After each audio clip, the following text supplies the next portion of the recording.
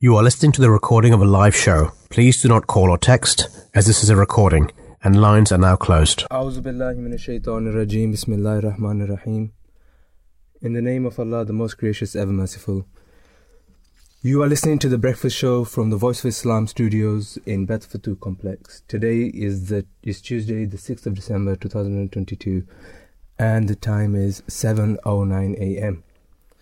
You are listening to Mubarak Zamini with my co-host Usman Manan. Assalamu alaikum, Usman. How are you today? Islam, by the grace of Allah, I'm very good. How are you doing today? I'm good, alhamdulillah. Yeah, how are you doing today, Kay? Yeah, everything's fine. It's early morning once again. Cold weather. Temperatures are dropping. Yeah, it was quite chilly this morning, wasn't it? Yeah, I think I was reading yesterday that the Met Office issued a warning as well that the temperatures are dropping below zero some places, so get ready for it. Yeah. Okay, we'll come to the weather in a minute. Yeah. For our listeners, why don't you let us know what the segments are, what the topics of the segments are today, and what we'll be discussing with them. Yeah, so as usual, we have 3 segments today. The first one is about spicy chilies. A delicious way to relieve pain. So we'll tell you something about spicy chilies. They have some healing effects and so on. The second segment, from 8 o'clock onwards, we'll be talking about Europe commits billions for the space race. How is it going to change the life of Europeans? So Europeans are also planning to go to the space. And last segment, from 8:30 till 9 o'clock, we will be talking about the strikes which the workers are going on, all departments, and that is it. Okay, brilliant.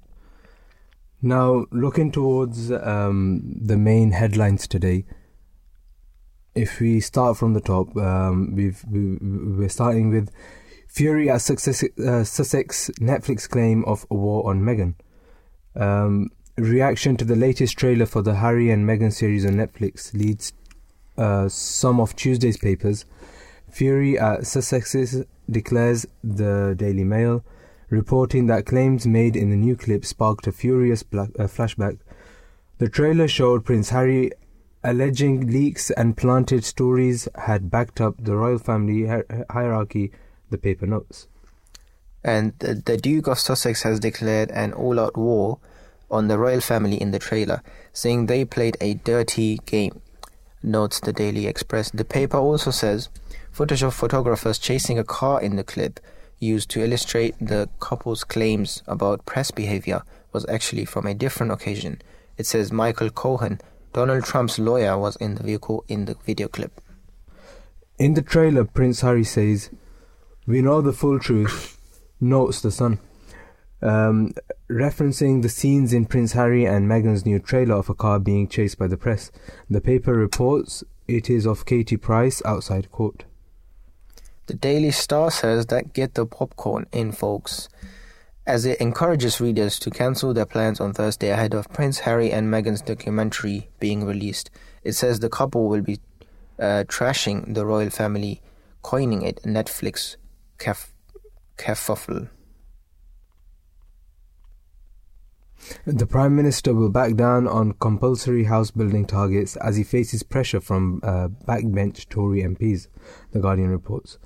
The paper says the move will prompt criticism that Rishi Sunak is putting party unity over the national interest and that he is too weak to take on untruly conservative rebels. And the Daily Telegraph says the Prime Minister abandoned his housing target after 60 Tory MPs threatened to vote against his Levelling Up and Regeneration Bill. It is also understood that Mr. Sunak is poised to relax a ban on onshore wind farms after MPs including Boris Johnson and Liz Truss demanded it be lifted. We've got another headline which is 1 in 7 denied GP appointments. So millions of patients were not able to book a doctor's appointment when they tried in October. The Times says analysis has suggested another 2 million faced a wait of more than a month to see their GP, it adds. Campaigners also told the paper that problems with access to GPs would drive people to accident and emergency departments and increase pressures on hospitals. Yeah, and speaking of GPs, the penicillin or alternative antibiotics could be given to all children in primary schools where there has been a case of strep A, the Eye reports. The paper says entire groups can be treated as a preventative measure, even if the children are not showing any symptoms. Yeah, this strep A has been quite scary, hasn't it? Especially for it's parents like the with newborn kids. new COVID, I think. Yeah, but it's targeting mainly kids, isn't it? That's what I read up about recently. I think it's spreading a lot in schools, maybe because of the environment, but it could be that children, not just children, my sister, she teaches as well, and she caught it as well, and then our family had it. So I don't think it's just children, but maybe it's just... the thing is, some children died, I think a few days ago, up to 10 children. How many cases have there been in the UK? Any idea? No, I've read up to 10. A day. I've read 10 to 12 children have died from this already, and this is why this is a concern which is rising. May God bless everyone and keep everyone under his protection. A traffic jam of oil tankers has built up in Turkish waters, the Financial Times reports. The paper says about 19 crude oil vessels were waiting to cross on Monday after a price cap was imposed on Russian oil by Western powers. There is also a picture of Ukrainian President Vladimir Zelensky, who has been named as the FT Person of the Year. The Metro reports on a ghost train ticket scandal, saying rail firms are using loopholes to axe thousands of services without officially recording them. This comes after travellers were sold tickets for the cancelled trains. The paper notes, it says, the Office of Road and Rail has admitted 314,000 services dropped in the year to 15 October. England's football captain Harry Kane has been trying to calm fears within the squad after players were shaken up by Raheem Sterling returning to the UK, the Daily Mirror reports. The Chelsea winger returned to his family after his home was burgled on Sunday. A source said Kane sees it as his job to keep morale up, the paper notes. I think it's a good, quite a big step up from the captain, encouraging his team. As you all probably heard, that Raheem Sterling, while he's playing at the World Cup over there, his house here in the UK, got somebody stole about, I think, £30,000 worth of watches and gold. So there's an angry reaction to the latest Netflix trailer for the Sussex upcoming documentary as well. The Daily Mail talks of fury at the couple's claim of a war against Meghan and suggests the serial will reveal what it calls their staggering distortions. It's one of several papers to also show the same picture from the trailer of the Duchess wiping away tears as her husband looks on. Fact or fantasy? Asked the Daily Mirror, alongside another picture of Prince Harry with a hand over his eyes and his wife's heavily pregnant in the background. The Sun claims the couple have been caught in a fakery storm, as a scene supposedly showing them being hounded by the media is actually a press pack snapping the former glamour model Katie Price at court. The Daily Express headline declares its all-out war now that Prince Harry has accused the royal family of playing a dirty game. Writing in the paper, the royal author Phil Dampier makes a pointed reference to Harry's forthcoming memoir called Spare, saying he's stating to worry that the prince himself has gone spare.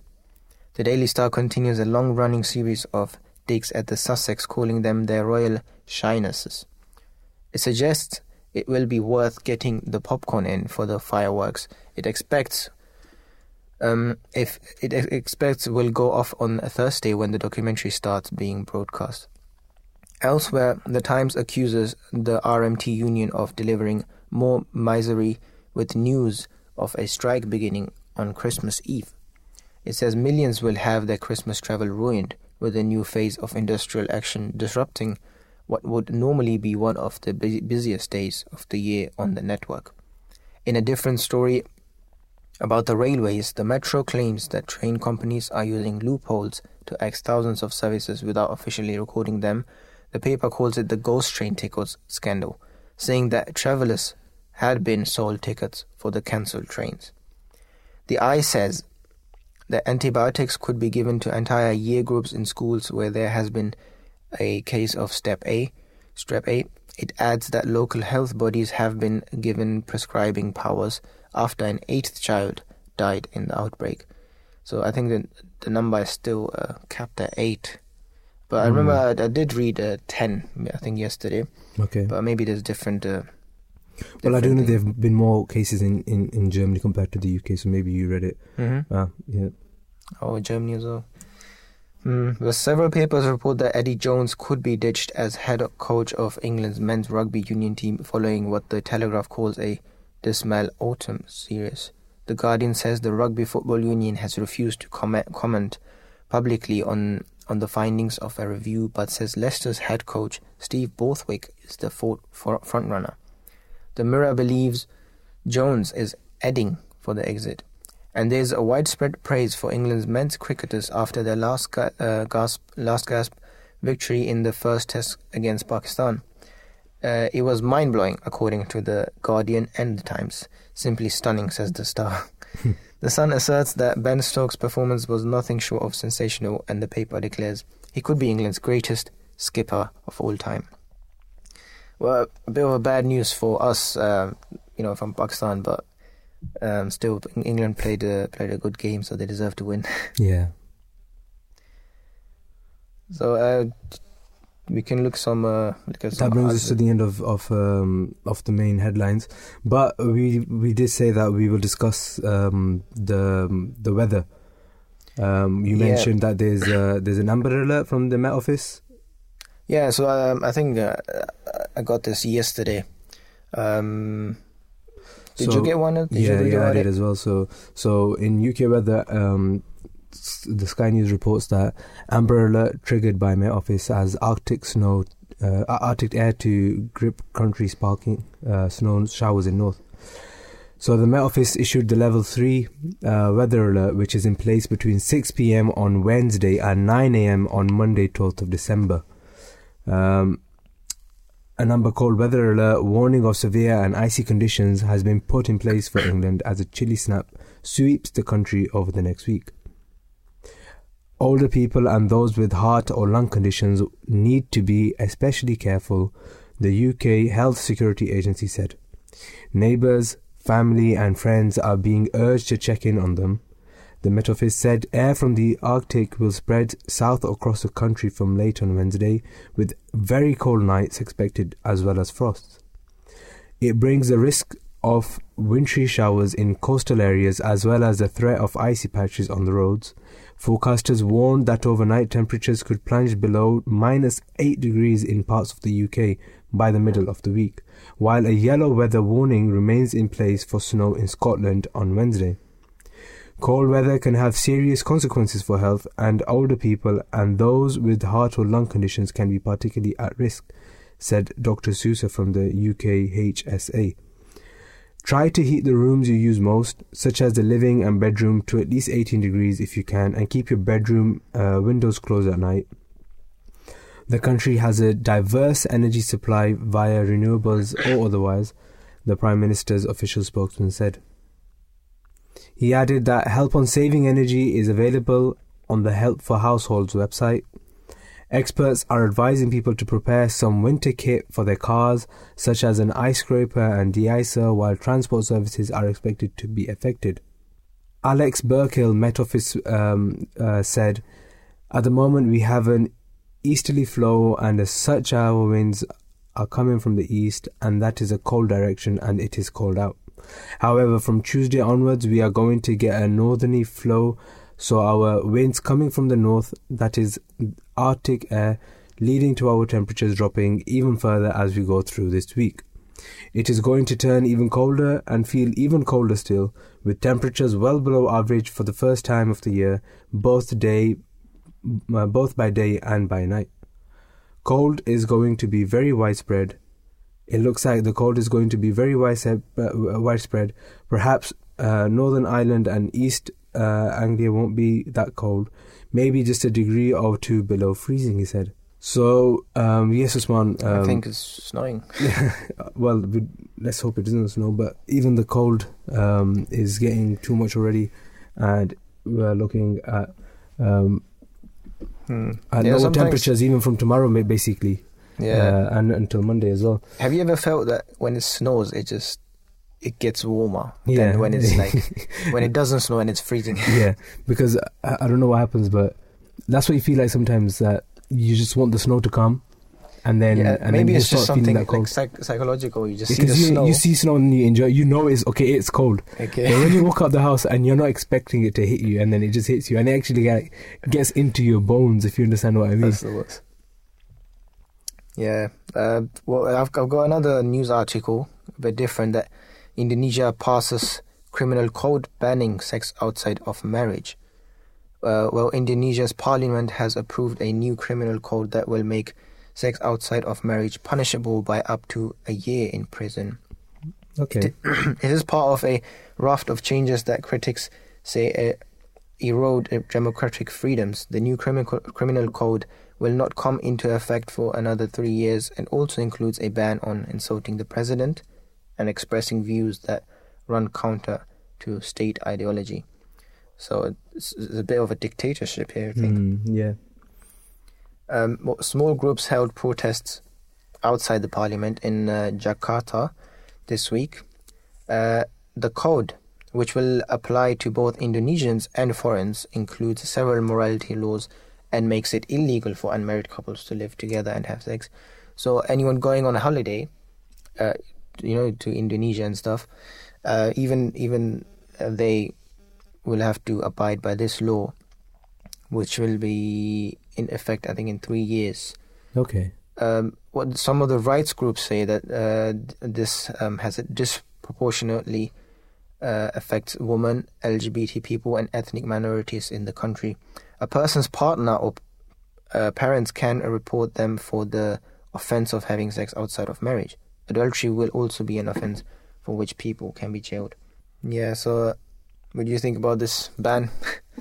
I mean, it's something which is... well, it's a Muslim country. It's a Muslim country, but even from old scriptures, right, where we're taught as a main part that you're supposed to keep your physical your sex life in a wedlock in your marriage, and especially that's what Islam teaches as well. So it's just something that they're following from old books and on old scriptures. I think you have got this in various religions as well. It's not just the Muslims. It's just I think nowadays it's more connected with Islam, and I think that's a good thing that we as Muslims we uphold our values and we stick to our traditions. And it's not like these traditions have outdated or something, because you see today that there's many issues with couples who don't get married, and the reason they don't get married is that they don't want responsibility. For example, look at the UK. That when you get married, half of the property is basically divided. So if there's a rich man, he marries a woman, and the woman wants to divorce after that, she takes half of his wealth. That's why a lot of people are reluctant to get into marriages and just live as like partners or couples. But then that makes life hard for the children as well, because I mean, there's no stability. The parents aren't married. They will not want to support each other or be there for each other in times of difficulty, and then they grow to hate each other. They grow apart. Then the children are living in two different houses, mum's house and dad's house.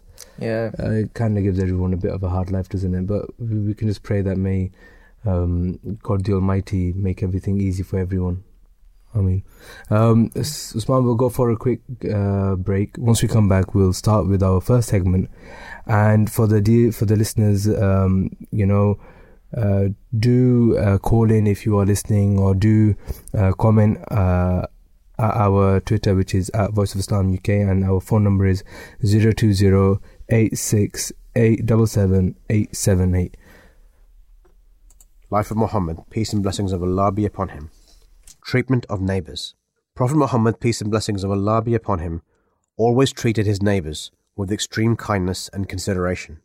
He used to say that the angel Gabriel had emphasized consideration towards one's neighbours so often that he sometimes began to think that a neighbour would perhaps be included among the prescribed heirs. Abu Dhar, peace be upon him, relates that the Holy Prophet, peace and blessings of Allah be upon him, said to him, Abu Dhar, while broth is being cooked for your family, add a little more water to it, so that your neighbour might also share in it. This does not mean that the neighbour should not be invited to share in other things, but as the Arabs were mostly a migratory people, and their favourite dish was broth, the Holy Prophet, peace and blessings of Allah be upon him, referred to this dish as a typical one, and taught that one should not think so much of the taste of the food as of the obligation to share it with one's neighbour. Abu Hurairah, peace be upon him, relates, on one occasion the Holy Prophet, peace and blessings of Allah be upon him, exclaimed, I call God to witness that he is not a believer. I call God to witness that he is not a believer. I call God to witness that he is not a believer. The companions inquired, Who is not a believer, O Messenger of Allah? And he replied, He whose neighbour is not secure against injury and ill treatment at his hands. On one occasion, when he was addressing women, he said, If anybody finds only the foot of a goat to cook, that person should share it with his or her neighbour.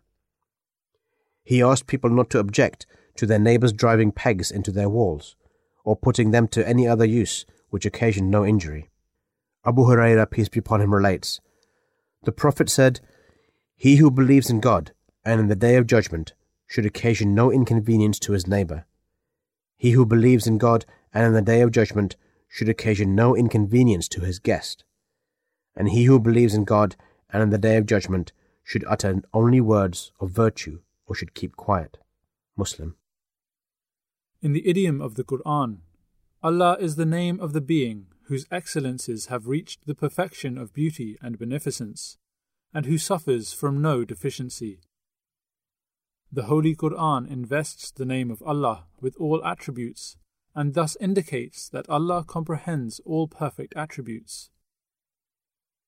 As He comprises every excellence, His beauty is obvious. By virtue of this beauty, He is named Light in the Holy Quran, as is said, Allahu nurus samawati wal ard. Allah is the light of the heavens and the earth. This means that all light is but a reflection of His light. Sometimes it is seen that a prayer is carried on until it is about to be accepted, and then the supplicant gets tired, and the result is failure and frustration. Frustration results in the denial and effectiveness of prayer, and gradually culminates in the denial of God.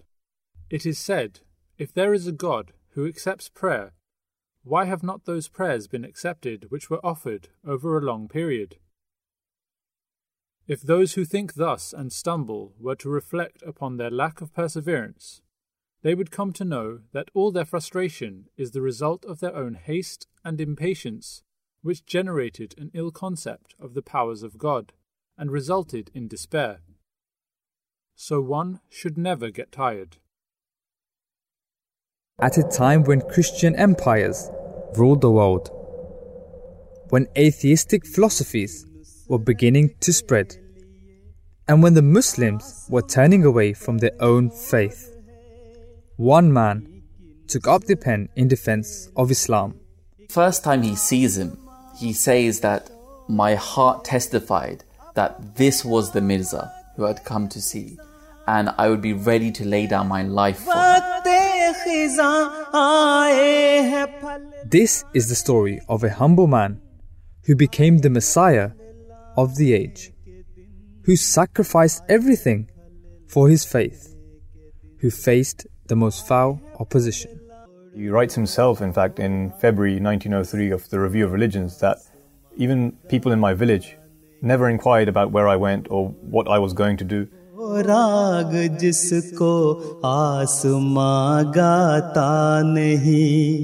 This is Hazrat Mirza Ghulam Ahmad alayhi salam, Messiah of the age. Simplified answers to frequently asked questions. Does Islam permit organ donation? Saving a human life is the duty of a Muslim if it is in his capacity to do so. So organ donation to save a life of another person is something that will be highly praised and encouraged in Islam. But there is one condition. If organ donation is done during the lifetime of the donor, like for example in the case of someone donating one of his kidneys to another person, then the donation should not cause threat to the life of the donor or be a cause of any harm to the health of the donor. Other than that which has been mentioned, Islam fully permits organ donation. There is no excellence, the possibility of which is vouched for by reason, of which God Almighty is bereft like an unfortunate human being. The wisdom of no wise one can point to an excellence which is not to be found in God Almighty. The maximum of all excellences that a person can conceive of is found in Him. He is perfect from every point of view in His being, His attributes, and His good qualities, and He is absolutely free from all defects. This is a truth which distinguishes a true religion from a false one. When a person experiences in the shape of beneficence those divine attributes which constitute his beauty, his faith is strengthened beyond measure, and he is drawn towards God, as iron is drawn towards a magnet. His love for God increases manyfold, and his trust in God becomes very strong. Having experienced that all his good is in God, his hopes in God are strengthened. He continues to incline towards God naturally, without pretense and affectation, and finds himself dependent upon God's help every moment, and believes firmly, through the contemplation of divine attributes, that he will be successful, because he has experienced, in his own person, many instances of God's grace, favour, and generosity. Therefore, his supplications proceed from the fountain of power and certainty, and his resolve becomes extremely firm and unshakable. In the name of Allah, the most gracious, ever merciful, you are with Mubaraz and Osman in the studios of Voice of Islam, and we will now start with the first segment, which, as Osman explained earlier on, is we will be talking about spicy chilies, a delicious way to relieve pain. So, what do humans and Asian tree shrew have in common? We are the only two mammals known to tolerate the burn of capsaicin, the active chemical compound responsible for making chili peppers spicy hot. Yet, how did we come to love this irritant that evolved to keep us and other hungry omnivores and herbivores at bay? An extraordinary 57.3 million tons of chili peppers are consumed globally each year. We explored the evolutionary biology, neuroscience, psychology and archaeology to explain why the chili pepper has become one of the widest cultivated spice crops in the world. Now, I mean, Osman, us coming from a Pakistani background, we usually tend to have a lot of chilies and a lot of spices, so we can definitely relate to what's going to happen, and we know what the true spice is. I've also heard don't eat too many spices, it'll ruin your stomach, but like. But we do the opposite. We eat a lot more spices. So yeah, if you can just go ahead and give us a few more points. First of all, if you don't know what an Asian tree shrew is, it's like a rat-like animal which lives in the jungle, and apparently, as you mentioned, it's the only other animal apart from humans which can tolerate the burn of this. Of spice. Okay, wow. Yeah. So capsaicin is like a specific substance in the chili. But so spicy is not actually a taste, like sweet or salty, bitter, sour. Yeah. Rather, it is a sensation. It's a sensation that is triggered by a handful of chemical compounds. So we are specifically concerned with a metabolite called capsaicin, found in chili peppers. So capsaicin triggers the TRPV1, TRPV1 receptor protein. This is located all over our body, and it is a receptor that responds to temperature changes. For example, it alerts us when we are heating up, triggering us to sweat. And when this receptor is triggered by eating spicy food, for example, ions enter and signals are sent to our brain, tricking it to believe that it is literally on fire. And this process also leads to the release of substances called endorphins, which are like endogenous opioids. They inhibit receptors associated with pain, and at the same time, they produce a sensation of pleasure. Given that we are rational beings, we understand that it does not harm us.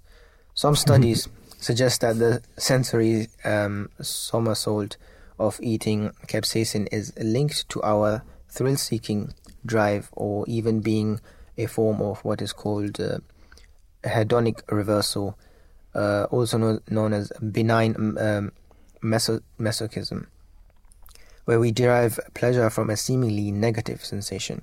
So, like, even though we're humans and we know that, you know, spice isn't a good thing for us, but because we know it's not going to harm us to the extent, that's why we don't stop and we keep going ahead for it. You know, the mind is a very, very... it's another example is like if you're doing something dangerous, like driving fast, or skydiving. Why would you voluntarily fall out the sky? Skydiving, I wouldn't voluntarily do. I don't know about you, right? Yeah, but driving fast, yeah, definitely. I think everyone's got their own limits, and my limits don't go in the skies. I'm sorry.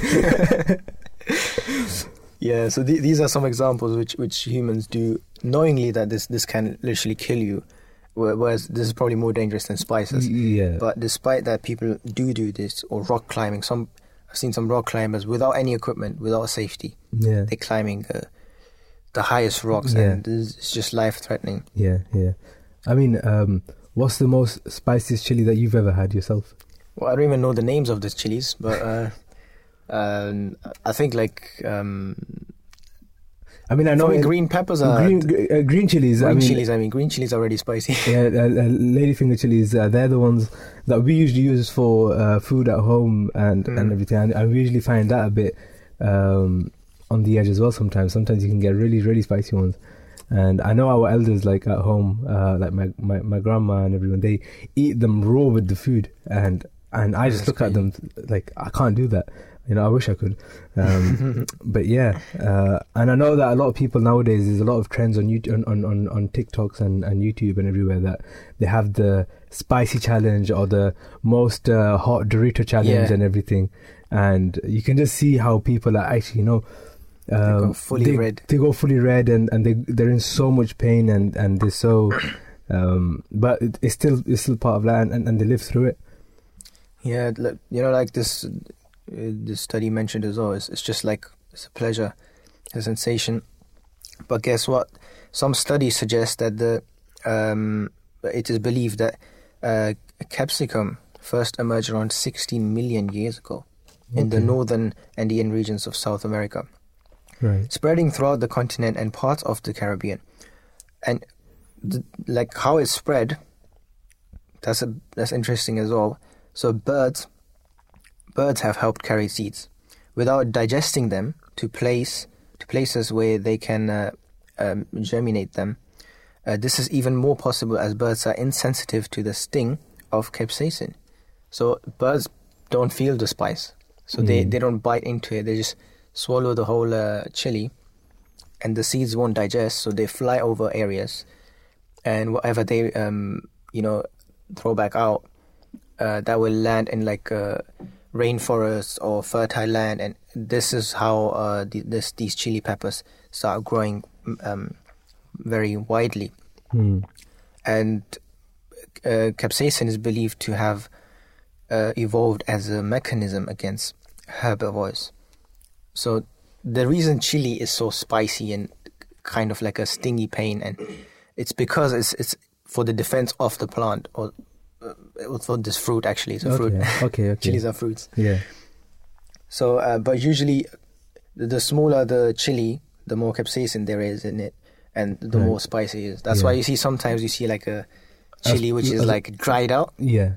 That's because all the other things are gone. Okay. And what's left is like the actual spicy stuff. Okay. Yeah. So, tell us how does chili or capsaicin relieve pain? Which is capsaicin cream, right? There is capsaicin cream which is prepared from an extract of chili peppers and works by being absorbed through the skin into the painful area and the nerve endings that send pain messages to the brain. Capsaicin is used to help relieve a certain type of pain known as neuralgia. It's like a shooting or burning pain in the nerves. Capsaicin is also used to help to relieve minor pain associated with arthritis or muscle sprains and strains. Yeah, I think we were talking more about this in a bit, but for now we have Selvi Seslin Sahin on the line, who is she concluded her bachelor's degree in the food engineering department at Ankara University in Turkey after her master's degree in hazelnut oil. Nanomulsion, she was entitled to receive the overseas PhD education scholarship provided by the Ministry of National Education of the Republic of Turkey. Currently, she is working on her PhD project, utilization of innovative vegetable source aquafaba in capsaicin encapsulation at the University of Leeds Department of Food Science and Nutrition. Assalamu alaikum, peace be upon you, Selvi. How are you doing today? Thank you. I'm really good here. I'm good as well. Thank you very much. So we have some questions for you. Could you please explain to our listeners what causes the burning sensation when eating chilies? Thank you. First of all, I would like to thank you for the opportunity to talk to your audience in your program about capsaicin. Thank you. Answering your question, the substances that occur in the chili capsicum peppers that cause the burning sensation in the mucous tissues, including the human mouth, are called capsaicinoids.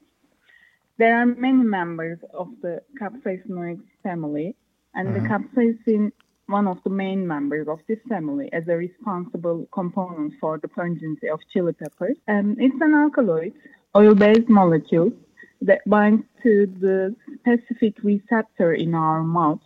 We are calling it 3P1. It's a temperature-sensitive pain receptor. And this is the same receptor, actually, that tells you when something on your skin is too hot. Mm-hmm. And the burning sensation differs depending on the variety of chili, of course. For instance, the Carolina Reaper, Trinidad Scorpion, Naga, and Habanero peppers are the most pungent peppers found in the world, we can say. Yeah, sorry, which peppers was it? I missed it. Sorry? Which peppers did you mention at the end? Carolina Reaper is the first one, known with the most pungent value, and also Trinidad Scorpion, Naga, and Habanero. They are the most pungent peppers. Mm-hmm. Also, capsaicin, the chemical found in chilies, activates a receptor called TRPV1. So what effect does that have on our nervous system, and what is this receptor? TRP1 receptors found all over the inner layer of our skin are non-selective cation channels that can be activated from hot temperatures, acidic conditions, and pungent components like capsaicin. Also, while receptors of the same family, TRP, are responsible for the heat sensation found in mustard, black pepper, ginger, and wasabi. When capsaicin binds to TRP1, it causes the channel to lower its opening threshold, thereby opening it at temperatures less than the body's temperature, which is why capsaicin is linked to the sensation of heat. So when we consume chili peppers, capsaicin interacts with TRP1 in our oral mucosa, and by opening these receptors, cationic molecules such as sodium, calcium, they are allowed to pass through the channel. And these ions transform into the neuronal membrane and stimulate sensory neurons by interaction with some specific neurotransmitters. And our brain actually directly reacts to the level of pungency it perceives through these signals and warnings us to stop eating the product and take an action against this abnormal feeling. And usually the immediate reaction is to drink a cold glass of water. So the body actually is preventing or stopping this capsaicin from getting in, which we are so lovingly eating. Yeah, actually we can say it. Can you give me another example of something else that also triggers this this defense from in our body? Yeah, actually, as I said, TRP1 receptor is the same receptor that you feel hot feels when you touch something really hot temperatures. And also not TRP1, but the same receptor found in the TRP family also cause the same thing, like when you eat wasabi, ginger, black pepper, they're also feeling same ways, to sending same signals to our brain. If capsaicin causes a burning sensation, then how is it also used as a pain relief in medicine? What conditions can capsaicin help with? In fact, we can say that both of these effects you mentioned are successive stages that come from the same action of capsaicin. Actually, TRP1 receptors reside on the membranes of pain and heat-sensing neurons. Prolonged activation of these neurons by capsaicin depletes neurotransmitters responsible for pain signals to the brain and prevents their reaccumulation. So in this way, the signals coming from the pain source cannot be perceived by neurotransmitters anymore, and feeling of pain decreases. In this regard, application of capsaicin for pain control or modulation continue to be the most frequent effect tested in clinical trials related to neuropathic pain, for example, back pain, neck pain. Yeah, we know these effects. Do you think this could be a replacement for painkillers? Not we can exactly say it, but it can be an alternative option, yeah. Thank you. And in what ways has the knowledge gained through understanding the mechanism of capsaicin receptors been used in science for treatments concerning pain relief? In fact, dermal patches are the most common example where topical capsaicin is used as a pain reliever in our life. Capsaicin can be systematically absorbed through the skin also as a function of its applied concentration and duration of exposure. For example, after several lines of translations with over 1,000 patents and trials, it's known that capsaicin dermal patch reach our markets and really long, less local analgesic effect in some severe neuropathic pain states. It's really not well established. And also application of capsaicin under regional anesthesia resulted in a wide range of post-treatment pain relief. We know that. Moreover, despite the historic use of topical preparations containing capsaicin, the recent combination of neurobiology, biotechnology, and advances in clinical trial design has allowed concentrated forms of capsaicin to be safely applied to manage painful neuromotor conditions. Of course, in terms of the effects on human health, it will be the best to get in consultation with a medical doctor. But in general, it's proven that we know the pain reliever effect of capsaicin is really well established. Mm-hmm. So I think chili is a very good thing. However, studies show that an overconsumption of chilies damages our health. Could you please explain to our listeners as well which negative effects this entails? Yeah, sure. First of all, it should be noted that the consumption dose is very, very important for all kinds of food, not just chili peppers. After that, we can say that there are about 4,000 types of chili peppers discovered in the world, and their pungency levels vary widely. Therefore, it will be more correct to talk about this question more detail about the type of pepper consumed, the consumption dose, the threshold of individuals, and also the state of gastric mucosa of individuals. But we can explain it in general as follows. If chili peppers, in other words capsaicin, of course, are ingested in large amounts by adults or small amounts by children, can produce nausea, vomiting, abdominal pain, and burning diarrhea. It is known that eating chili can cause intestinal distress in some people. The symptoms may include abdominal pain, as I said, a burning sensation in your gut, cramps, and painful diarrhea can be seen. Especially eating a huge amount of chili can trigger some irritations for people who are suffering from ulcer, because in these people, the protective mucosa of the stomach surface cannot fulfill its function and cannot provide protection against the irritation that may be caused by capsaicin. So before starting the consumption of capsaicin-based products, we should start with a low dose, and we need to talk with our healthcare provider before supplementing to reduce your risk of side effects. Right. Okay. Salvi, so we've already discussed that humans and the Asian tree shrew are the only two mammals known to tolerate the burning sensation of capsaicin, right? The birds and I mean, we've got slugs and snails. All of these other are they immune to chilies?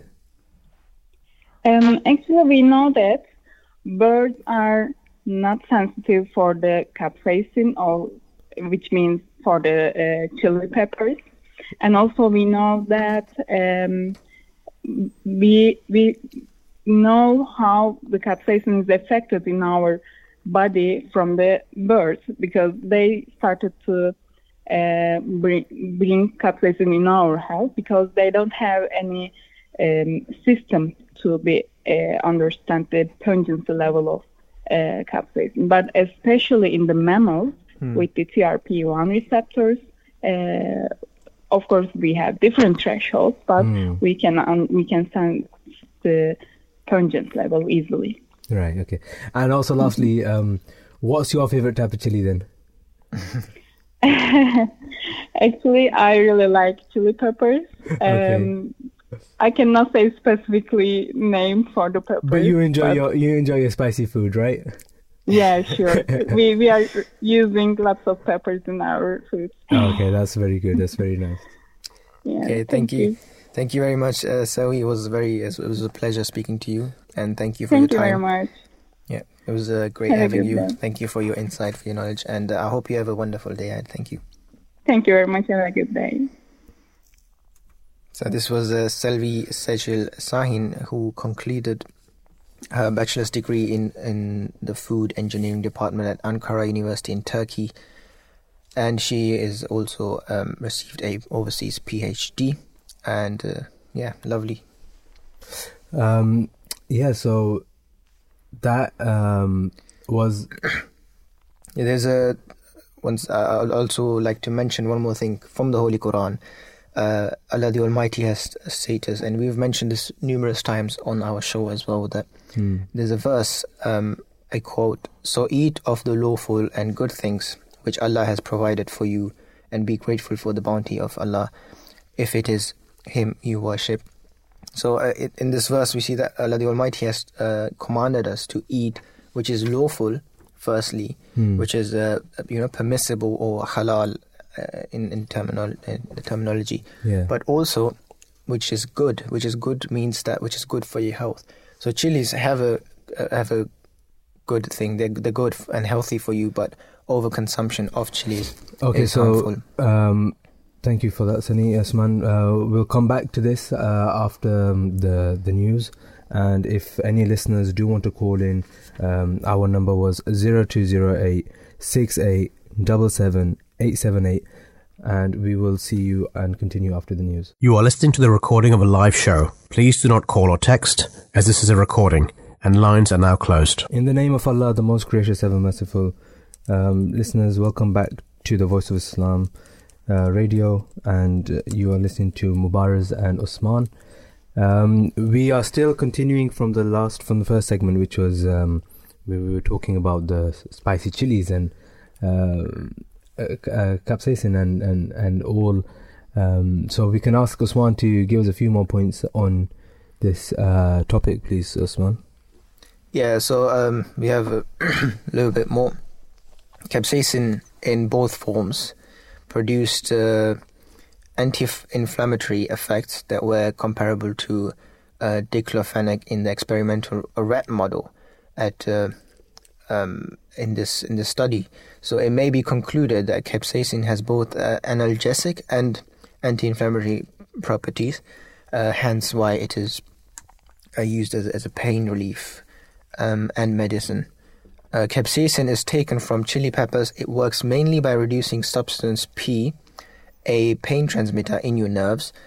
Results from RCTs assessing its role in treating osteoarthritis suggest that it can be effective in reducing pain and tenderness in affected joints, and it has no major safety problems. And evidence for its effectiveness for fibromyalgia is related to a single trial.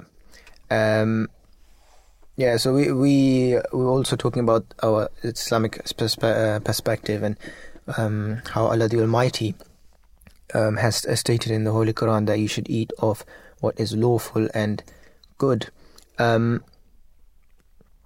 Another verse in the Holy Quran, they ask thee what is made lawful for them. Say, all good things have been made lawful for you. So again and again we see in the Holy Quran that we are reminded and we are guided towards the right path, and it also has all the benefits with it. So basically there's nothing in Islam which stops us from having anything spicy or Islam teaches us to have everything that is good for you and good for your body, and that is tayyib.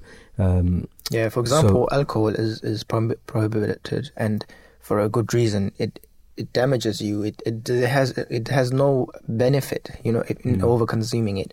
It does have benefit if you take a little bit of alcohol, which is used in it's used in a lot of your medicines, like homeopathic and like antiseptics as well.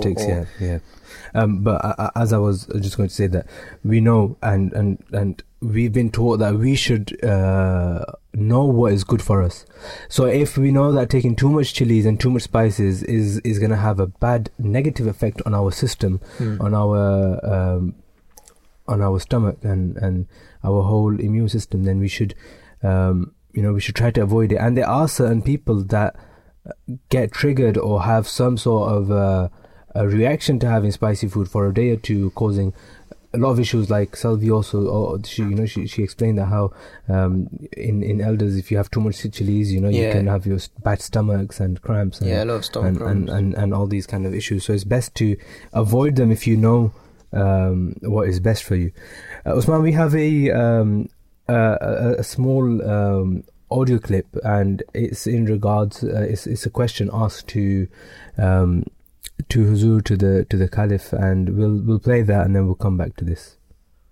Huzur, mashallah, I have noticed whenever you're reading your Friday sermon, you don't wear glasses and you're always in excellent health. And could you tell your secret? You see, well, the secret is from Allah's grace, in fact. But you shouldn't misconstrue from this by seeing me reading without the glasses.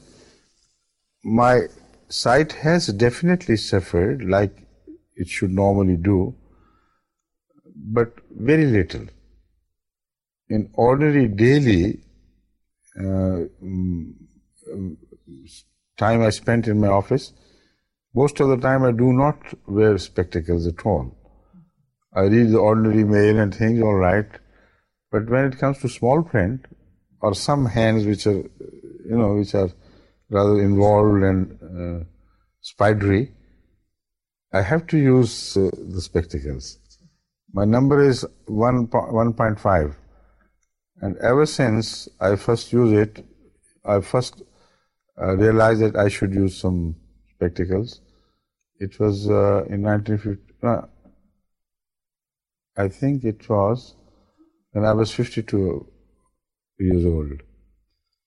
At that time, my number was 1, and now it has advanced to 0.5 only. It is surprising indeed, because the experts tell me you should advance much, much more. But it's the grace of Allah. I don't know what the secret is. How do you keep yourself healthy? Because I think I'm not keeping myself as healthy as I should, because I don't have time for enough exercise. But I have daily exercise. And there I can tell you one other secret. Turn to homeopathy. If you want to remain really healthy, it's very important to get rid of the allopathic system of drugging. The system itself is so cruel that it destroys your livers, your other glands, directly attacks the heart, etc., kidneys, because when it confronts the presence of viruses or bacteria in the body, it must kill them. And the poisons which are essential for killing life are given to you in the name of drugs. And they have no other alternative but to do that. So it is very naive to believe that they would kill only selectively the foreign elements which are not wanted in the system. When they are powerful and potent enough to kill some forms of life, they also incidentally injure some other forms of life within your system.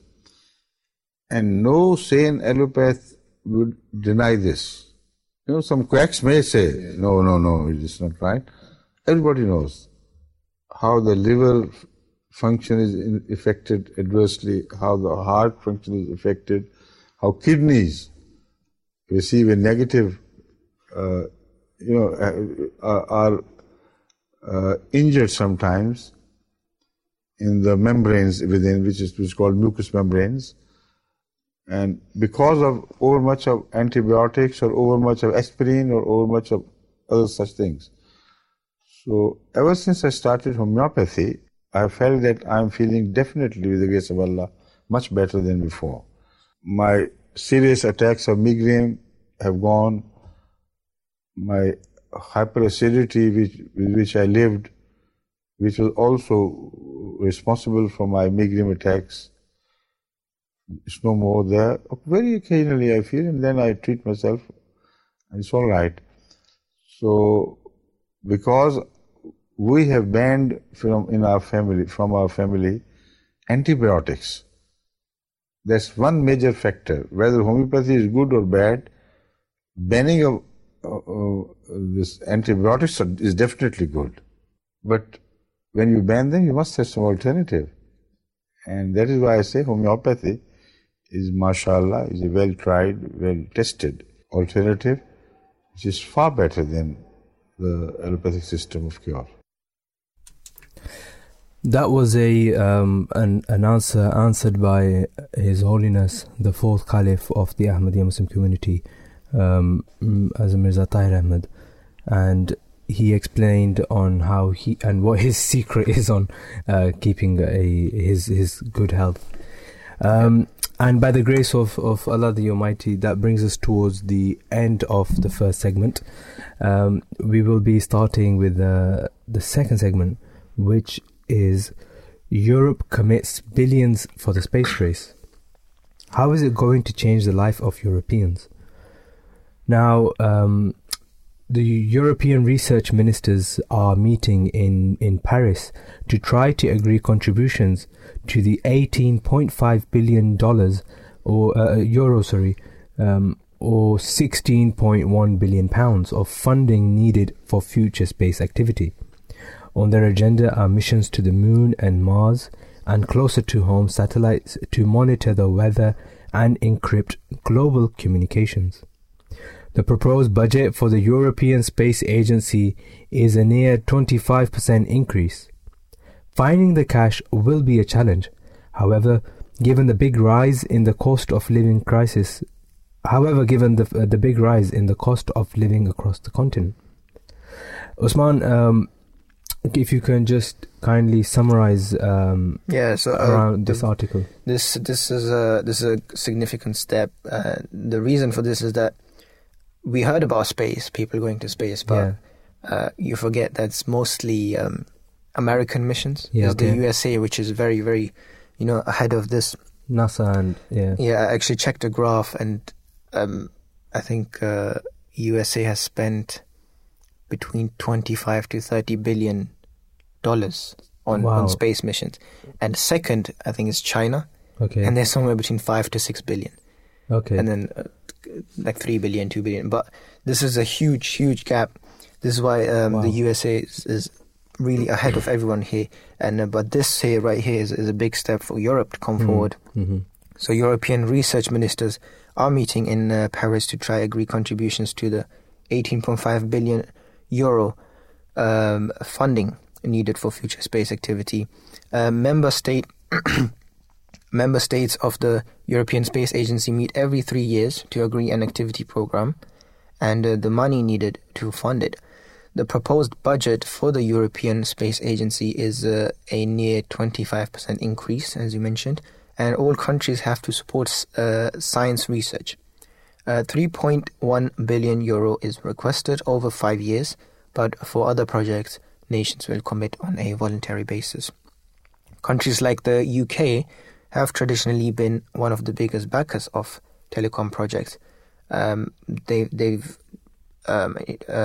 contributed around 2.4 billion euros, given its manufacturing strength in big satellites. And many want to help build ESA's Earth observation spacecraft. European governments are acutely aware that when it comes to the space race, they are falling behind. And America and China invest considerably more in their space agency. So what are the main goals of these space missions, and how will it exactly benefit humanity? Space exploration allows us to prove or disprove scientific theories developed on Earth. Scientists today are especially interested in dark matter and dark energy to better understand their role in the hidden mass and accelerating expansion of the universe.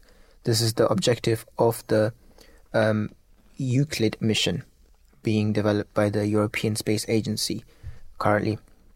Many innovations in fields ranging from metals and alloys to biology and medicine are the result of space exploration. Some applications, like ceramic coatings in our kitchens, air purification systems, smoke detectors, and scratch-resistant glass, for example, are already part of our daily lives. Materials tested in space under unique conditions that are difficult to replicate on Earth can help us to develop stronger, lighter, or higher performance products. One of the experiments conducted by French ESA astronaut Thomas Pesquet on the International Space Station, for example, involved testing innovative materials designed to prevent bacterial growth. These new materials have considerable potential for public health and safety applications in hospitals, public transport, and the food industry. So it's a lot of research being done because we can extract new things. We can extract things we have never seen before, and we need that space environment to do some of these experiments. There are also long duration missions, but they are tough on the human body. Astronauts suffer loss of muscle mass and bone density, as well as accelerated wear and tear on the circulation system. Monitoring them in space and after they return to Earth is a chance to learn about the effects of aging and support research into conditions like osteoporosis. Earth observation satellites increase our understanding of our own planet, while telescopes, laboratories, and rovers expand our understanding of the universe. And space travels is a great opportunity to test the circular economy. Based on the experience of astronauts, humanity can learn how to better conserve the planet's resources. So the goal is very clear, is to move forward, to find new things. When a human goes to space, because there's a different gravity, there's a different density, so the human body starts to, because you don't use your muscles as much, there's no gravity, you don't need to stand upright. Yeah. Your leg muscles start to weaken. This is why astronauts, I think they exercise daily, and it's they have all these machines in their spacecraft for the mere purpose of exercise, because retaining their muscle is very important. Otherwise, they will slowly fall apart. Okay, and what are the possible economical outcomes of these missions then? Yeah, so space is a vital part of the UK's economy as well. Satellites and space activities deliver navigation, weather forecasting, power grid monitoring, financial transactions, and better public services. Basically, the internet. Yeah. Yeah, and the European Space Agency says the development of new space infrastructure has brought benefits to industries including meteorology, energy, telecommunications, insurance, transport, maritime, aviation, and urban development. And according to the not-for-profit Space Foundation, the space economy was valued at $469 billion in 2021, up 9% from 2020, the highest record growth since 2014. The UK space sector is growing faster than the rest of the UK economy. It is worth over $16.4 billion per year. It employs over 45,000 people, and satellites underpin £360 billion per year of wider economic activity. So there's a lot going on in regards to being there's a lot of employees of in the UK as well. Yeah, so there's obviously work being done in every country, but it's just like as we mentioned before in this article as well, that the USA and China, they're just so far ahead that other countries which are contributing to this, they seem very small. Yeah. So 45,000 sounds like a big number. So it's probably not. But compared to the work being done by the other countries, this might be not that big. But UK is quite ahead, probably second or third in space research and stuff. Missions, yeah. Yeah. So what do you think about space? Do you want to go there? I mean, it's something, we watch all these, we have seen series and movies, and they really intrigue you into astronomy and space especially, and just space travel just seems so, amazing, and it seems cool, and as a kid it seems like something you really want to do. Yeah, but it's tough. It's really tough, and the amount of training that goes into it. And when you see videos and of how astronauts actually, what kind of training they actually go through, it's something that not everyone can do, and it's not physically possible. We have on the line Xavier Loury, a guest. He is a tenured lecturer in the Department of Quantum Physics and Astrophysics at the University of Barcelona. He teaches physics and astrophysics and has supervised PhD thesis. He is also director of the University of Barcelona Institute of Cosmos Science. His professional career has been in the field of space missions, especially the Gaia mission of the European Space Agency, a project for which he was one of the proponents. Assalamu alaikum, peace be upon you, and welcome to the breakfast show, Javier. How are you doing today? Fine. It's a nice day here. Yeah, we don't have good weather in the UK. It's getting cold, but you must be enjoying. Is it still sunny in Barcelona? Well, actually, I'm not in Barcelona. I'm in the Netherlands for a meeting. Oh, okay. Oh, nice. So just getting into it, please, can you briefly explain the Gaia mission of the ESA, which you have been involved in? In a few words, it's a mission to make a three-dimensional map of the Milky Way.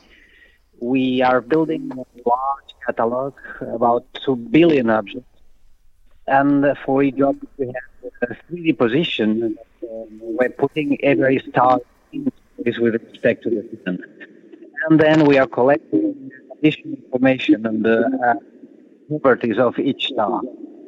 So we are building the most complete map of the Milky Way up to date.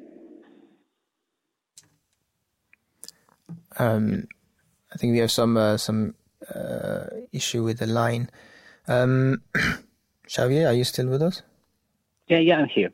Oh, you were just cutting off a little bit, that's why.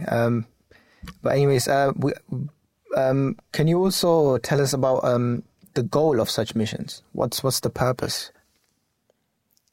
Sorry, the goal of...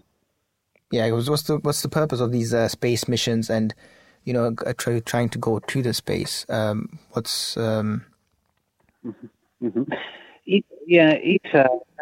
several areas, but one of them is the scientific program. It's one of the mandatory programs for the state, and it's oriented to space science. And this project is purely scientific, but it's also very important for the member countries. It has a lot of return in the form of developing of knowledge, information of professional mission, and oxygen. It's very important for the progress of science in each country. And is there any benefit to the European public, or are the benefits purely scientific? And more. Because, let me distinguish here. The basic motivation of the program is science, obviously. We want to do science, we want to enlarge the knowledge base of humanity. We want to learn about the universe, the space. But the scientific program has also side benefits, which are also very important for the funding agencies and for the European Space Agency. Every euro invested in space in the scientific program gets a return of 4 and 10 euros in the form of technology, qualified personnel, new techniques, etc., etc. So the investment in space science, is a good option for Europe. Thank you. And do you think how important do you think it is to fund these missions and other similar projects? Yeah, it's very important because we are not alone in the world. I mean, we're competing with other space agencies, other superpowers, let's call it, China, US, etc.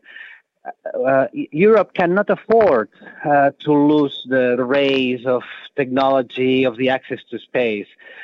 So it's not only science, and it's really a strategic issue for Europe to invest in space. Great, thank you very much. Very interesting.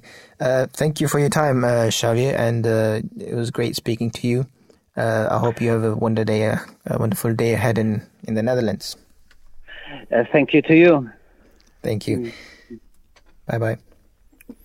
So, just before we continue, let's go for a short break, and we'll come back and then we'll continue with the rest of the segment. The life of Muhammad, peace be upon him. The last pilgrimage. 9 years after the Prophet migrated from Mecca to Medina, peace and blessings of Allah be upon him, went on a pilgrimage to Mecca. On the day of the pilgrimage, he received the revelation containing the famed verse of the Quran, which says, "This day have I perfected your religion for you, and completed my favour upon you, and have chosen for you Islam as religion." Chapter 5, verse 4. This verse said in effect that the message which the Holy Prophet, peace and blessings of Allah be upon him, had brought from God, and which by word and deed he had been expounding all these years, had been completed. Every part of this message was a blessing. The message now completed embodied the highest blessings which man could receive from God. The message is epitomized in the name Al-Islam, which means submission. Submission was to be the religion of Muslims, the religion of mankind. The Holy Prophet, peace and blessings of Allah be upon him, recited this verse in the valley of Muzdalifah, where the pilgrims had assembled. Returning from Muzdalifah, the Prophet, peace and blessings of Allah be upon him, stopped at Mina. It was the 11th day of the month of Zulhijjah. The Prophet stood before a large gathering of Muslims and delivered an address, famed in history as the farewell address of the Prophet, peace and blessings of Allah be upon him. In the course of this address he said, "O men, lend me an attentive ear, for I know not whether I will stand before you again in this valley, and address you as I address you now. Your lives and your possessions have been made immune by God to attacks by one another until the day of judgment. God has appointed for every one a share in the inheritance. No will shall now be admitted which is prejudicial to the interests of a rightful heir. A child born in any house will be regarded as a child of the father in that house. Whoever contests the parentage of this child will be liable to punishment under the law of Islam. Anyone who attributes his birth to someone else's father, or falsely claims someone to be his master, God, his angels, and the whole of mankind will curse him. O men, you have some rights against your wives, but your wives also have some rights against you. Your right against them is that they should live chaste lives, and not adopt ways which may bring disgrace to the husband in the sight of his people. If your wives do not live up to this, then you have the right to punish them. You can punish them after due inquiry has been made by a competent authority, and your right to punish has been established. Even so, punishment in such a case must not be very severe, but if your wives do no such thing, and their behavior is not such as would bring disgrace to their husbands, then your duty is to provide for them food and garments and shelter, according to your own standard of living. Remember, you must always treat your wives well. God has charged you with the duty of looking after them. Woman is weak and cannot protect her own rights. When you married, God appointed you the trustees of those rights. You brought your wives to your homes under the law of God. You must not, therefore, insult the trust which God has placed in your hands. O men, you still have in your possession some prisoners of war. I advise you, therefore, to feed them and to clothe them in the same way and style as you feed and clothe yourselves. If they do anything wrong which you are unable to forgive, then pass them on to someone else. They are part of God's creation. To give them pain or trouble can never be right. O men, what I say to you, you must hear and remember. All Muslims are as brethren to one another. All of you are equal. All men, whatever nation or tribe they may belong to, and whatever station in life they may hold, are equal. While he was saying this, the Prophet, peace be upon him, raised his hands and joined the fingers of the one hand with the fingers of the other, and then said, Even as the fingers of the two hands are equal, so are human beings equal to one another. No one has any right, any superiority to claim over another. You are as brothers. Proceeding, the Prophet, peace be upon him, said, Do you know what month this is? What territory we are in? What day of the year it is today? The Muslims said in reply, they knew it was a sacred month, the sacred land, and the day of the Hajj. Then the Prophet, peace be upon him, said, Even as this month is sacred, this land inviolate, and this day holy, so has God made the lives, property, and honor of every man sacred. To take any man's life, or his property, or attack his honor, is as unjust and wrong as to violate the sacredness of this day, this month, and this territory. What I command you today is not meant only for today, it is meant for all time. You are expected to remember it and to act upon it until you leave this world and go to the next to meet your Maker. In conclusion, he said, What I have said to you, you should communicate to the ends of the earth. Maybe those who have not heard me may benefit by it, more than those who have heard. Sihah Sitta, Tabari, Hisham, and Khamis. A new station, the Voice of Islam, with live discussions, religion and culture. Understand the true teachings of Islam with the Voice of Islam. In the name of Allah, the most gracious, ever merciful, we are continuing with the second segment in which we were talking about that Europe commits to billions for the space race, and how is it going to change the life of the Europeans. So we just we had a call with Xavier, and he explained a few facts for us as well. Coming back into the subject, we'll continue with a few of the Islamic perspectives of space, and His Holiness Hazrat Mirza Tahir Ahmad, the fourth Caliph of the Ahmadiyya Muslim community, he writes, Evidently this concept of the universe eliminated the possibility of the existence of life elsewhere. The only habitat for the life of people of the age known was this earth. Suspended as they thought it was in mid-space. Contrary to this, the Holy Quran admits neither the uniqueness of the earth nor its being stationary. On the issue of the number of earths, it declares, Allah is He who created 7 heavens, and of the earth the like thereof.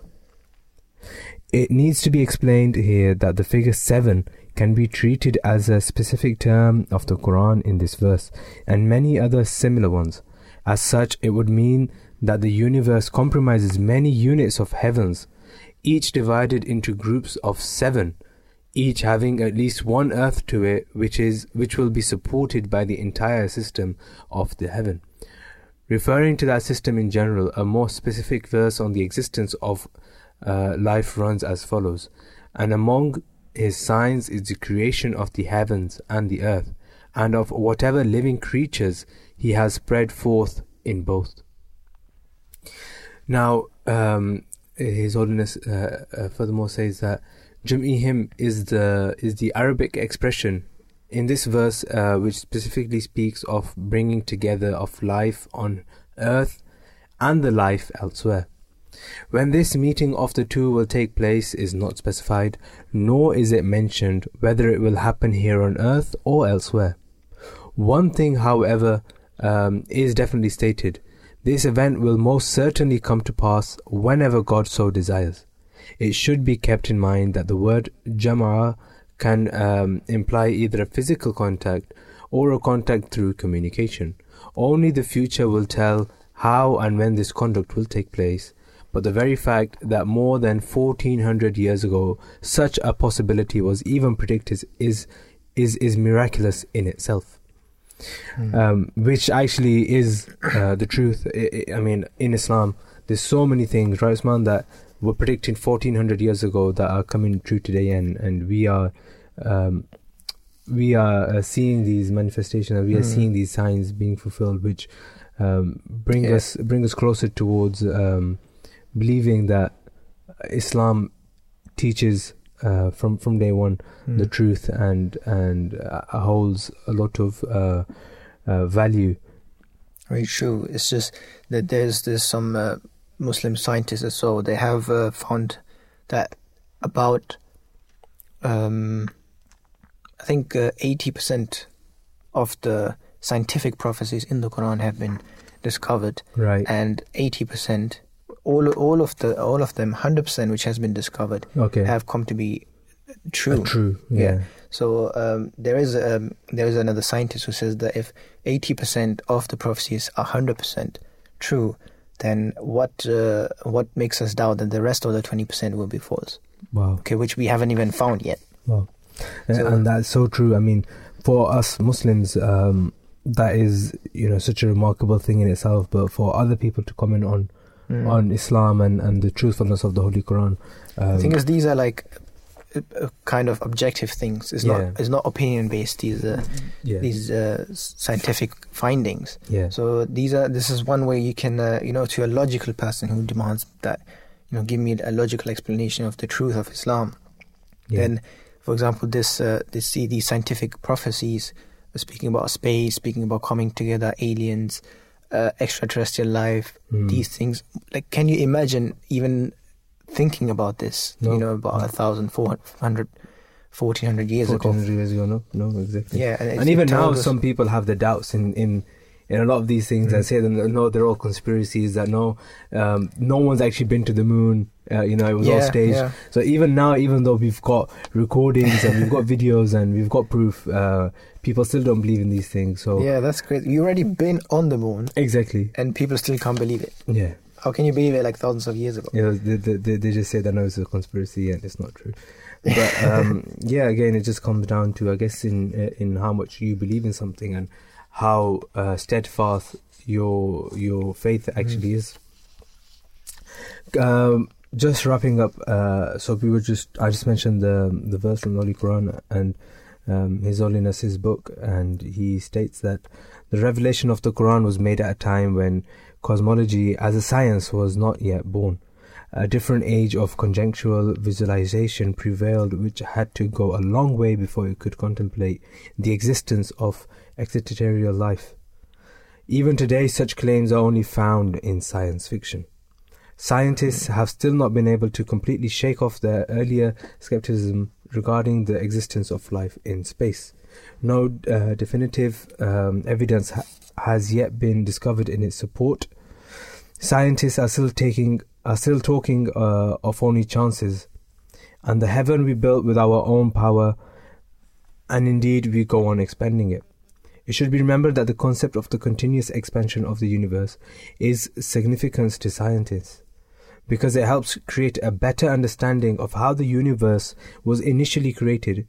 It clearly explains the stage by stage process of creation in a manner which perfectly falls into step with the theory of the Big Bang.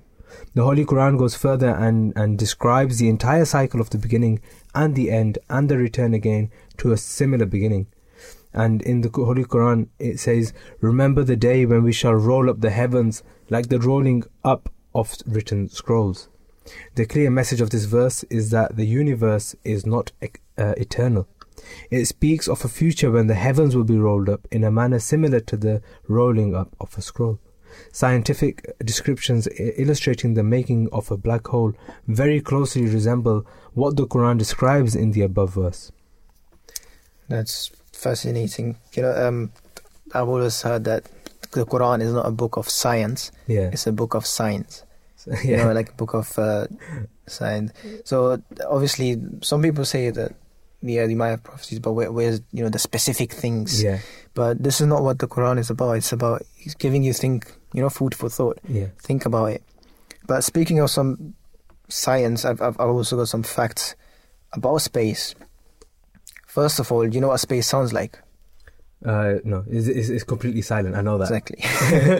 Yeah, because we use vibrations on the Earth to hear. For us in space, there's no molecules. There's no atmosphere. There's so whatsoever. much space that the vibrations won't reach anywhere. Okay. So it's completely silent. And guess how much a NASA spacesuit costs? I think it was $12 million. Yeah. I remember seeing $12 million for one suit. And the reason for that is that space is ice cold. The coldest temperature we know is in space. Okay. Which is like minus 164 probably. Right. 164 degrees Celsius. I'm already freezing here. Like, it's not even minus. It's not even minus. It's about 8 degrees here, and Usman is feeling cold, and he's got his jacket on, and he's putting the heating on. You won't be able to last in Spain, Usman. Yeah, I do want to go to space, but I don't have $12 million for the spacesuit. Yeah, and also, there are probably more stars in the universe than grains of sand on Earth. Yeah, okay. That one, that's I've crazy. I've also heard of that one as well. Okay, so why don't you tell us how many Earths can fit inside the sun? Earth, I don't know. Probably 1,000. No, you're way off. Apparently, 1 million Earths can fit inside the sun. Yeah, that's how big the sun actually is. There are more trees on Earth than stars in the Milky Way. There's more trees on Earth? Yeah. Wow. Well, these are some interesting facts. So, lastly, there's a planet made of diamonds. Okay. That's crazy. There's a whole planet made of diamonds. But yeah, so there's some crazy things in space, and we haven't even discovered our Milky Way yet. And thinking of space, millions and trillions of more stars and places, but we do not have time for that. Yeah, although it's a very, very interesting topic, and hopefully we can have more future segments on regarding to space travel and other planets as well. But that for now brings us to the end of the second segment, and we'll let's come back on the Earth. Let's talk about what's going on here. Yeah, there's a lot going on over here right now. Yeah, so we have some strikes going on. So our third segment is about workers going on strike. Tens of thousands of workers have downed tools this year to request pay deals that keep up with the rising cost of living. The public is having to deal with disruption from train and postal strikes, as well as closed schools, overflowing bins, and gridlocks in the courts. There could be further strikes through the winter and next year, as doctors, nurses, and civil servants are also in dispute with their employers. The whole economy is falling apart, Hippie. Exactly, and there's we will obviously speak in detail about all the strikes that are happening, but these strikes have been going on for a while now, and they've disrupted many businesses, many companies, and a lot of personal people as well. A lot of stuff personally. For example, I saw a video on Instagram, I think it was, of how much backlog there was of the Royal Mail Post. I don't know if you saw that or not. No. But there were tons and tons of trolleys. I remember, if you remember, when there was the whole airport issue with the luggage, and all the luggage was packed in the terminal. Oh, yeah. It was exactly like that there's so much mail that's all packed up in the whole on the whole floor of the building. And imagine one day of striking, one day of closing your businesses can cause such a heavy backlog and so many problems for individuals. Sometimes, I want to use the train, and I find out there's a strike. I was like, come on, I need to get to places. I knew that I posted something on the 1st of November, right? And it was special delivery to get there the next day. and after a week, I was like, okay, I haven't had a response from where I just sent the letter that I needed to. So I got in contact with, I checked online with the tracking number, and it said, not delivered yet. So I contacted them. They said it's probably lost in the mail, and we'll give you a refund for your amount. But I said to them that it's not the amount. It's actually the thing that was in there is more important to me as a sentimental value, instead of the amount to it. So they said just wait a few more days. And then I get a message from another week later. So let's say on the 17th of November, I get a response that we've received your item. So for a special delivery, I had to wait 17 days. Wow.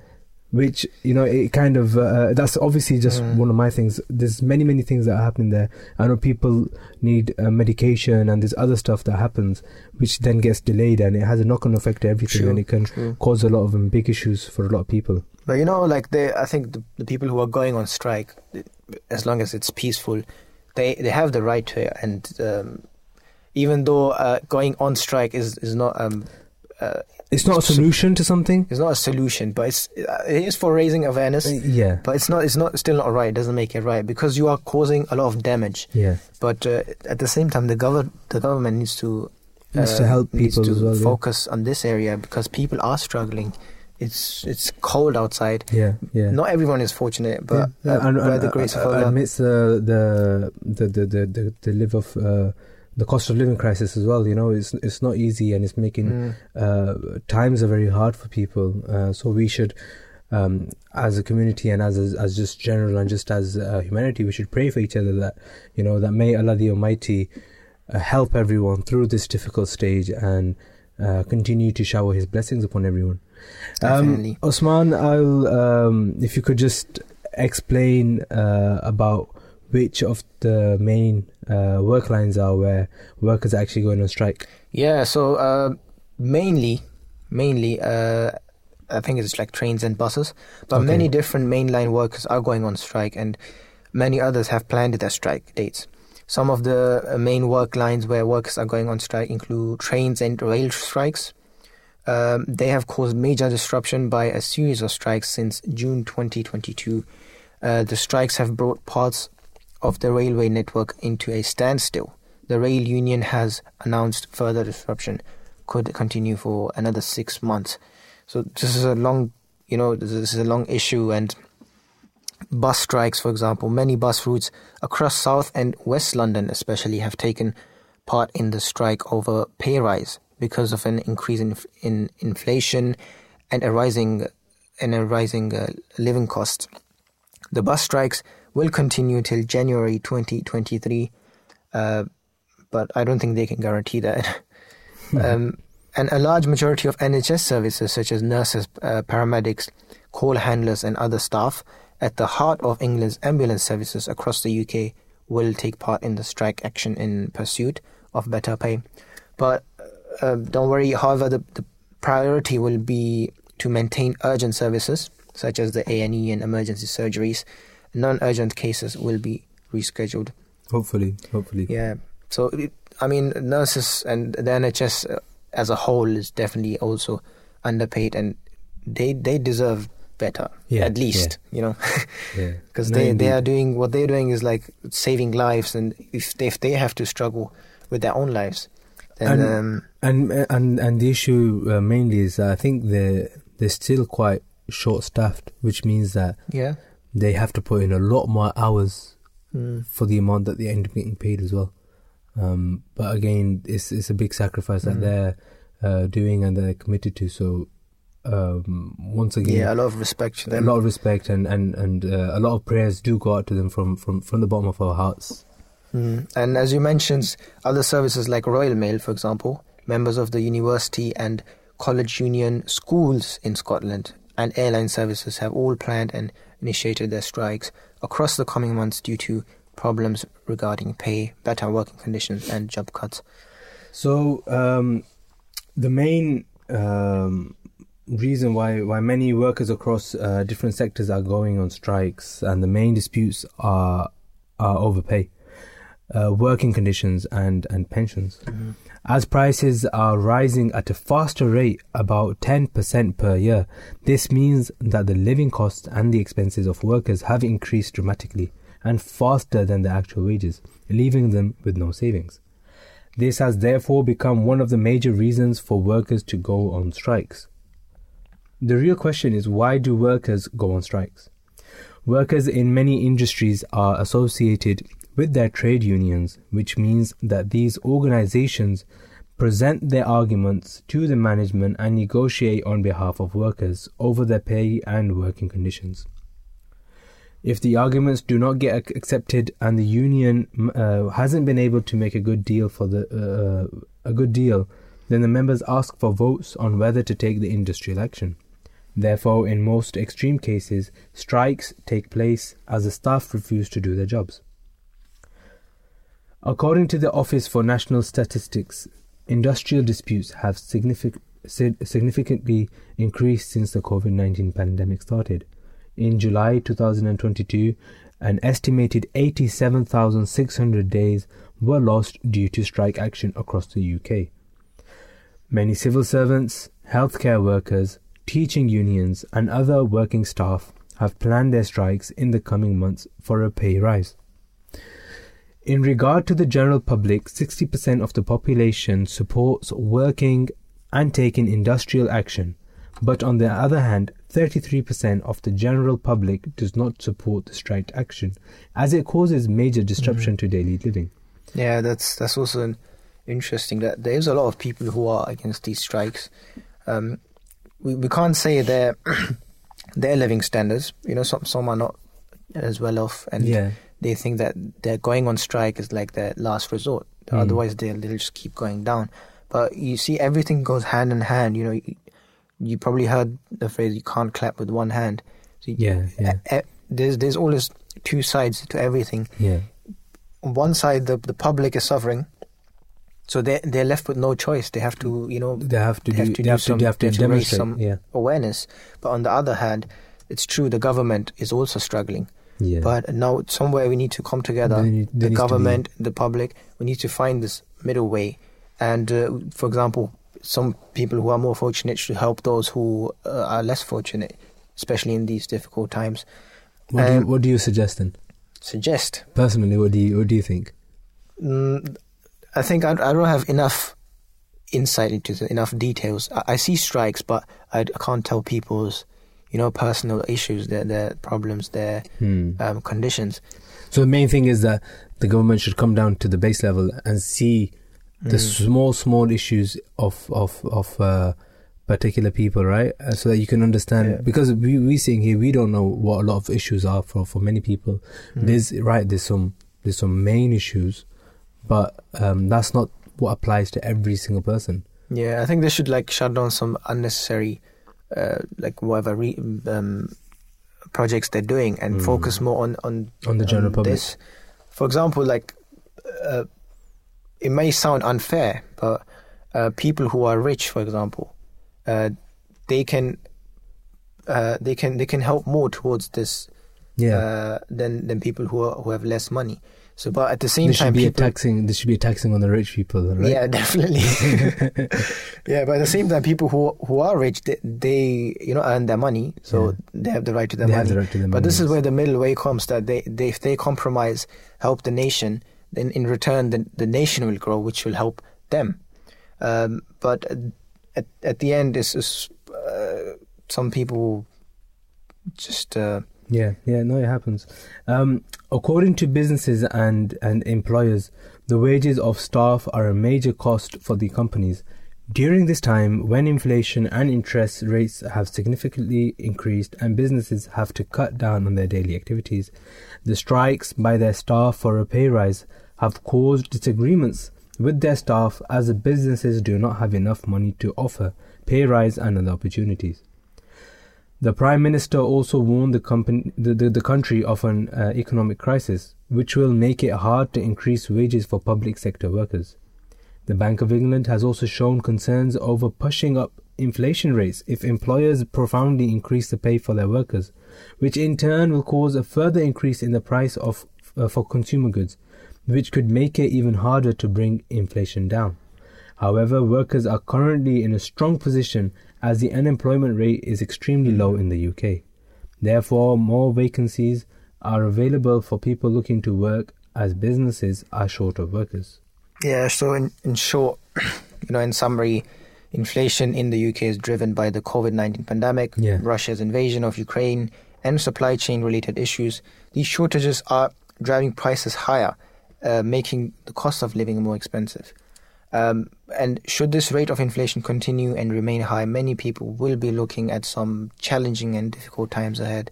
Inflation is likely to continue, throughout the year, probably beginning of next year. And it's expected to remain in double figures for quite some time. To control the inflation rates, governments and banks are trying to increase interest rates. A lot is going on. In all this chaos, we also like to mention always the Islamic perspective. So in Islam, obedience to the law of the land is a religious duty.